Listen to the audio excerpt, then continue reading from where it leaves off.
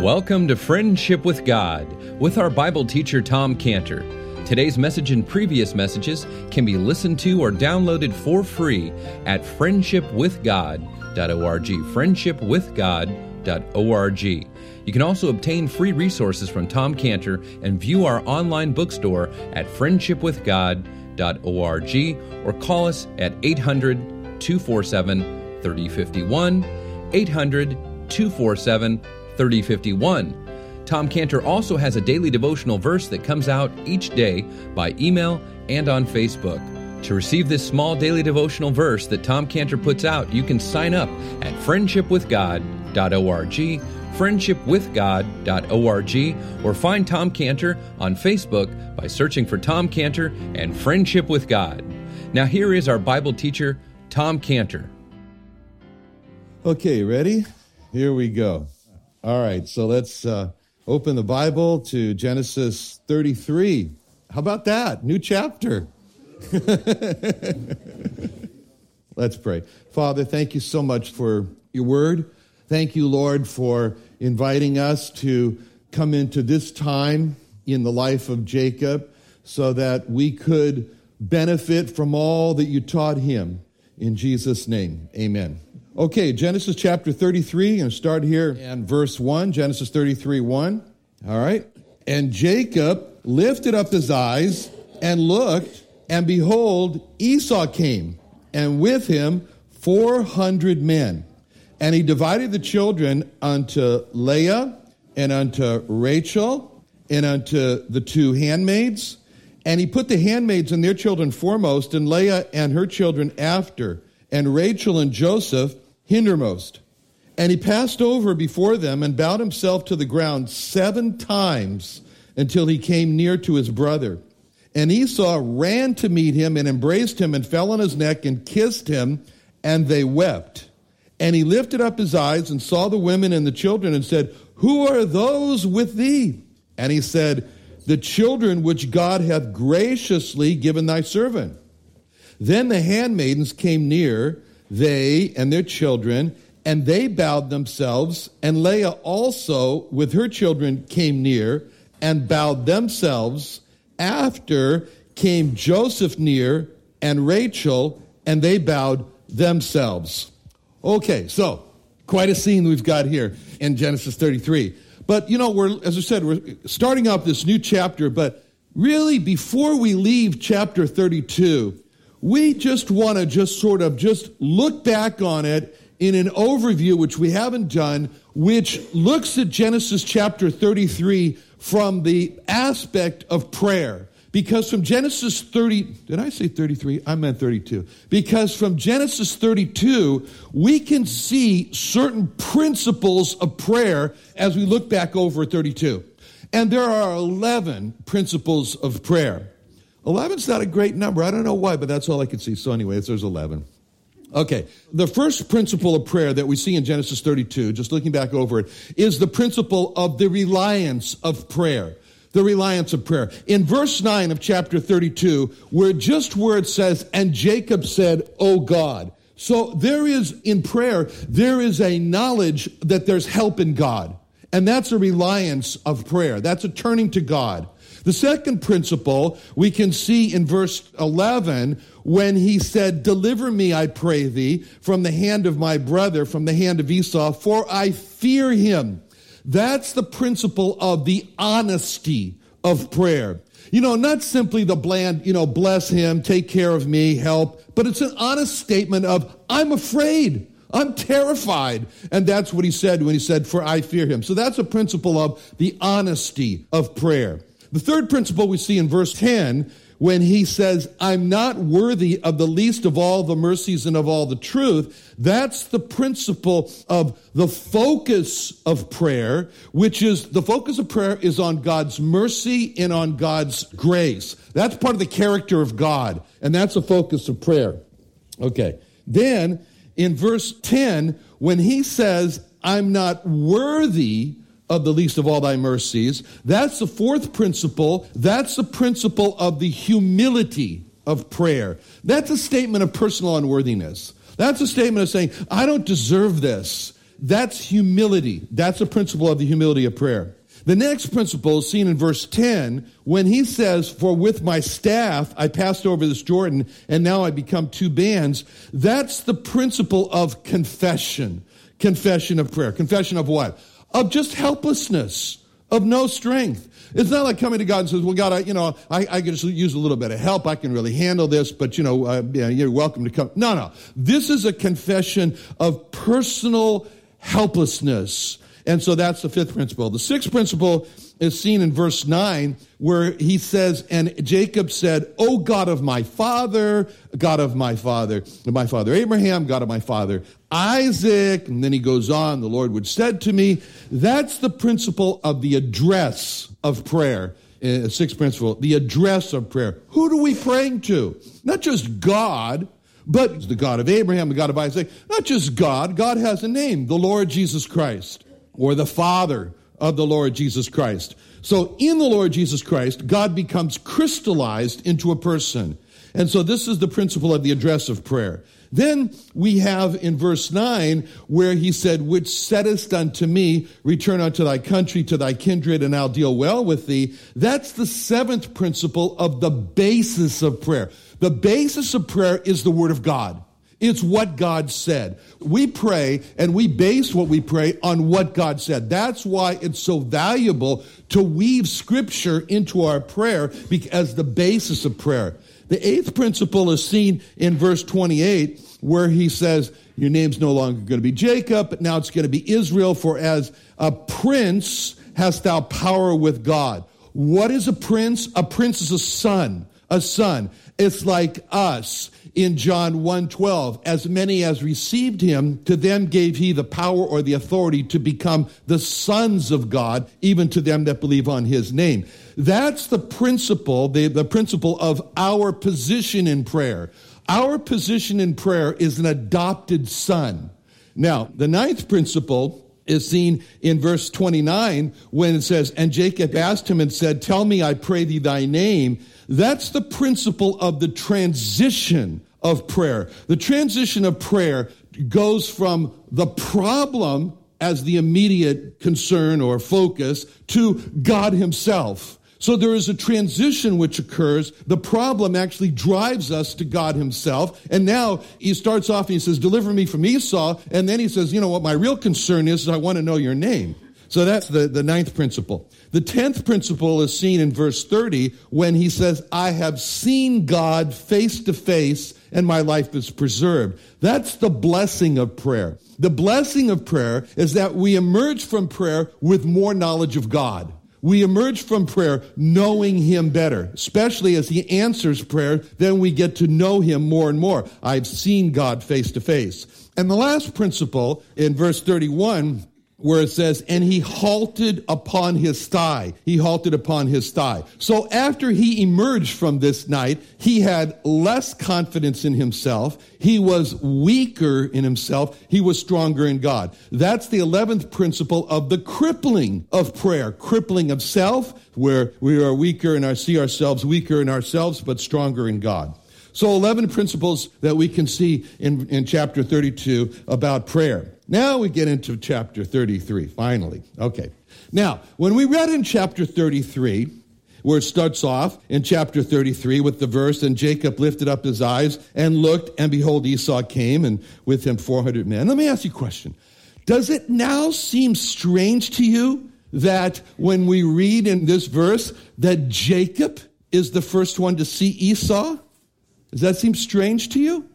I mean, in the last chapter, do you remember the elaborate orientation that Jacob set everyone in? I mean, there was a name for that orientation that Jacob put together. You remember what the name was?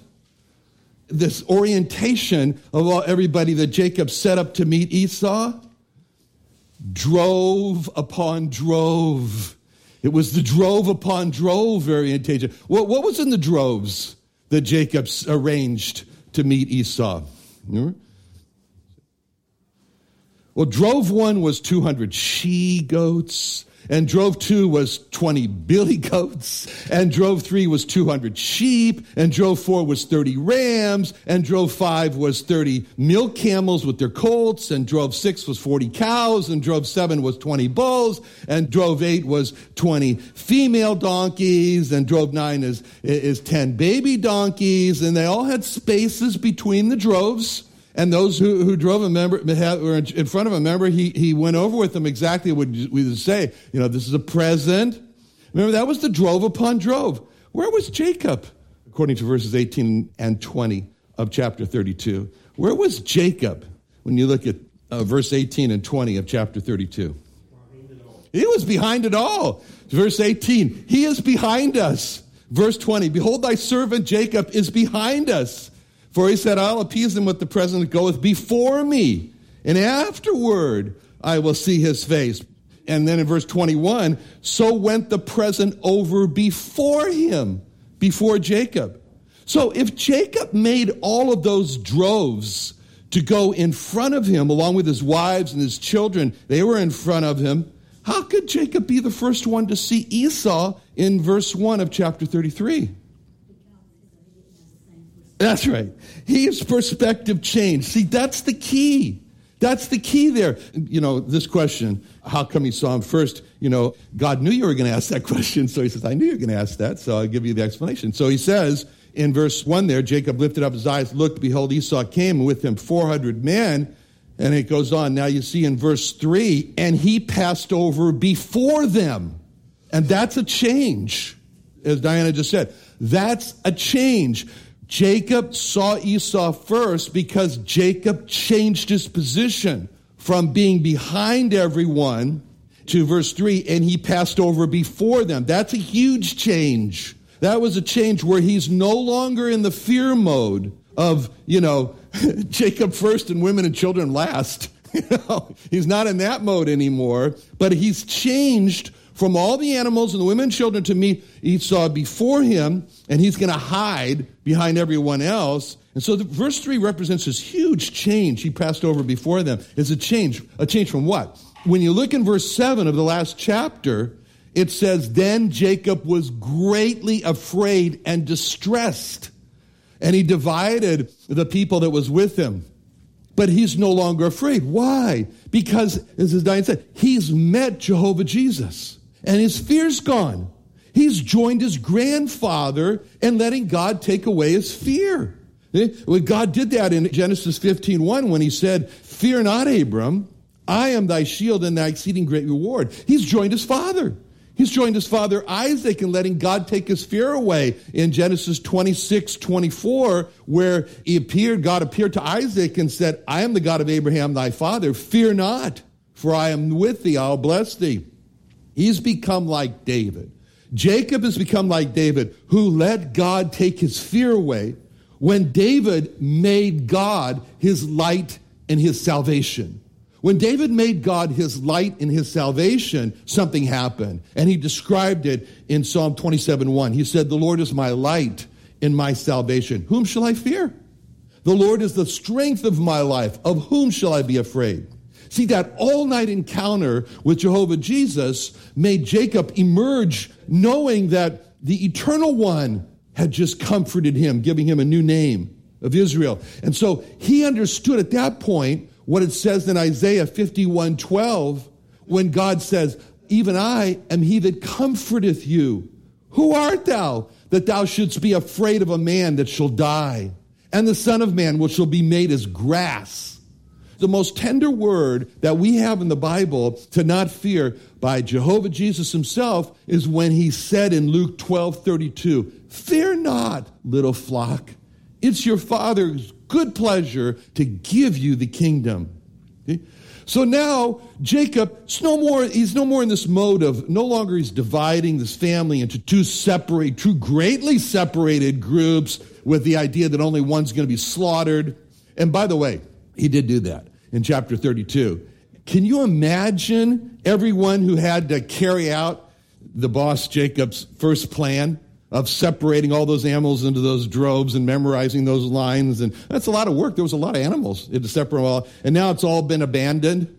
And how their conversation must have been something like, How come? How come we had to put all those droves together to go with Jacob behind him, and now it's all been abandoned, and he separated all those animals. Now that all the animals are back together again, and Jacob's in front. That was a lot of time and work that was wasted following the first plan. Why did Jacob change his plans? In response would be, Jacob met God. And then Jacob changed it. And then the people would say, I wish Jacob would have met God first before he had us do all this wasted work. And how many people wish that we had met God before we spring into action, But that's all part of the past. That's part of the past now. He's no longer afraid. There's a confidence in Jacob. He lifts up his eyes. He's fought the battle. He's won the battle already with God. And now Esau's not an issue with him. He's changed from fear to confidence. And so this is a lesson here for us, because you say, what's the remedy for fear in anyone's life? What's the remedy for fear in my life? What's the remedy for fear in your life? It's a prescription. It's a prescription. A prescription of what? A healthy dose of Genesis 32, Jacob meeting with God, taken twice a day, once in the morning, once in the evening. A healthy dose of Peniel, seeing the face of God, the face of the Lord Jesus, twice a day. Reading the scriptures morning and evening, and there'll be a recovery from the fear. Now, we pull back and we look at Jacob in verse 3. We see him in this position. He's passing over before them. And then we look at Jacob, we say, bravo, Jacob, you're taking your role as the head of your family. You're taking your role as their protector. You're taking their role as their representative. You're not running away from your responsibility. Now, he comes to Esau, and we see he does something very significant in verse 3. And he bows himself to the ground 7 times until he came near to his brother. He bows, not once, but 7 times. He does this to emphasize that he has repented over what he did to Esau and taking advantage of his hunger to get him to sell the birthright, of the deception of impersonating him to get his father to give him the blessing. He bows 7 times. Now our focus changes to Esau, and we get to see this great reunion in verse 4, where we read, and Esau ran to meet him and embraced him and fell on his neck and kissed him, and they wept. So what's this? This is Esau, who's just overcome. He's overwhelmed with emotion, and he forgets his anger and his threats and his purposes to kill his brother. And there's just an amazing sight to see Esau running, not with a sword in his hand, but with arms wide open to meet Jacob. You look at Esau and you say, boy, last time we saw Esau, he was sitting there comforting himself, purposing to kill his brother. And now he's running, and we can say, he's free. Esau is free. He's got a freedom. He's free from his anger. He's free from his murderous spirit. See, both Jacob and Esau were in a prison. They were in a prison because of the break in their relationship. Esau's soul was in the prison of anger, and Jacob's soul was in the prison of fear. So Jacob now is coming around to the head of his family. He shows God has released my soul from the prison of fear. That's what Jacob's showing. And Esau running to meet Jacob, he shows that God has released me from the prison of anger. See, what we're really seeing here in Jacob and Esau is Jehovah Jesus has worked, and he has worked to free them both, because that's what Jehovah Jesus does. He releases souls from prison, from soul prison. David talked about this in Psalm 142:7, where he said, bring my soul out of prison, that I may praise thy name. There are many soul prisons, but the 2 prisons that people most commonly fall into are the prison of anger and the prison of fear and despair, or fearful despair. And so when any person is in the prison of anger or the prison of fearful despair, then they don't see God and they don't praise God. That's why David prayed in Psalm 142, verse 7, bring my soul out of prison that I may praise thy name.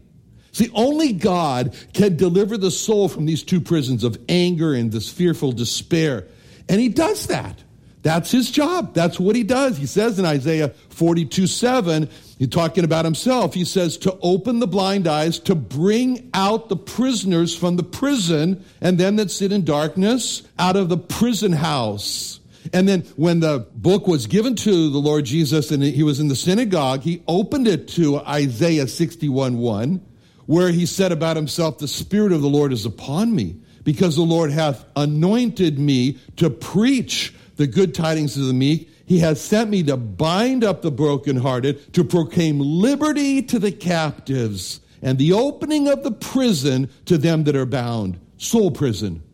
Now, Esau is the first to speak, and he speaks very loudly, but he doesn't speak with words. It's without words. And what did Esau do when he ran to Jacob? He embraced him, and he kissed him, and he fell on his neck. He fell on his neck, and he kissed him.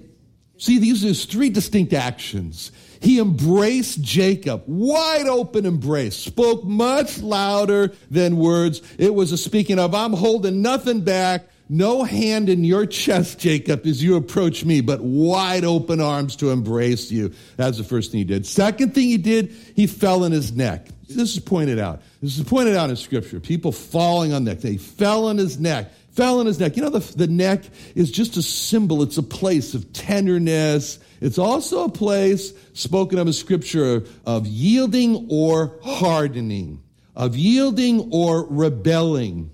And God called that out in 2 Kings 17:14. It says, notwithstanding, they would not hear, but they hardened their necks like to the neck of their fathers that did not believe in the Lord their God. In Nehemiah 9:16, he said, but they and our fathers dealt proudly and hardened their necks and hearkened not to thy commandments. Nehemiah went on further in the next verse and says they refused to obey in Nehemiah 9:17. They refused to obey, neither were mindful of thy wonders that thou didst among them, but hardened their necks. In Jeremiah 9:15, God says, thus saith the Lord God of hosts, the God of Israel, behold, I will bring upon this city and upon all her towns all the evil that I pronounced against it, because they have hardened their necks, that they might not hear my words. So the neck is a place, tenderness or hardness, yielding or rebelling.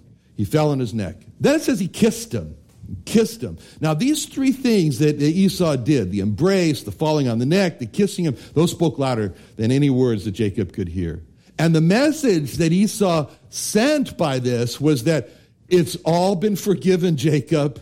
I love you, Jacob. I mean, Esau had reason to hate Jacob. He did.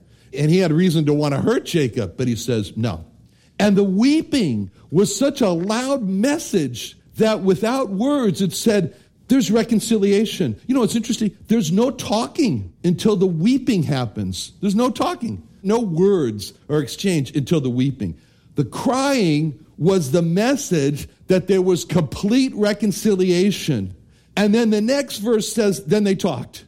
But until there was the crying, until there was the weeping, there was no talking.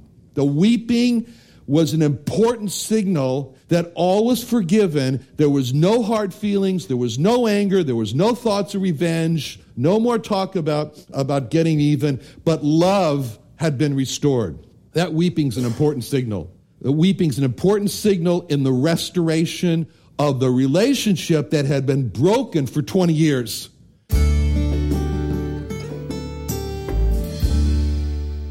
Another wonderful day studying the Bible with our Bible teacher, Tom Cantor, here on Friendship with God. Don't forget that today's message and previous messages can be listened and downloaded for free at friendshipwithgod.org, friendshipwithgod.org. You can also go online to find free resources from Tom Cantor and our online bookstore at friendshipwithgod.org. You can also find Tom Cantor on Facebook, and you can also go to friendshipwithgod.org to sign up for his daily devotional verse.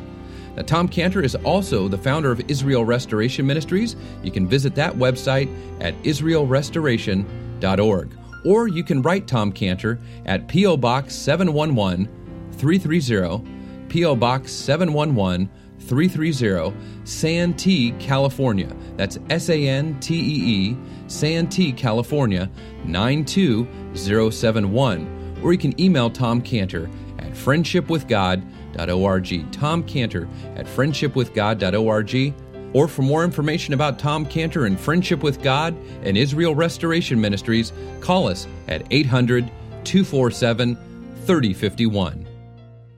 Sunday Night Church is back. Starting September 25th, join Friendship with God Bible teacher Tom Cantor at the new Friendship with God Fellowship every Sunday night at 5:30 p.m. at the Creation and Earth History Museum in Santee, California. Join us early each Sunday at 4:30 p.m. for food and fellowship with Sunday evening services to follow at 5:30 p.m. On opening day, September 25th, we'll have Phil's Barbecue with special guest musician Jim Earp. Enjoy encouraging teaching from our Bible teacher, Tom Cantor, in a relaxed and family-friendly atmosphere. Sunday Night Church is back, so join us at the Friendship with God Fellowship every Sunday night at 5:30 p.m. at the Creation and Earth History Museum at 10946 Woodside Avenue North in Santee, California. For more information, call us at 800-247-3051, 1-800-247-3051, or visit friendshipwithgod.org. That's friendshipwithgod.org for the Friendship with God Fellowship.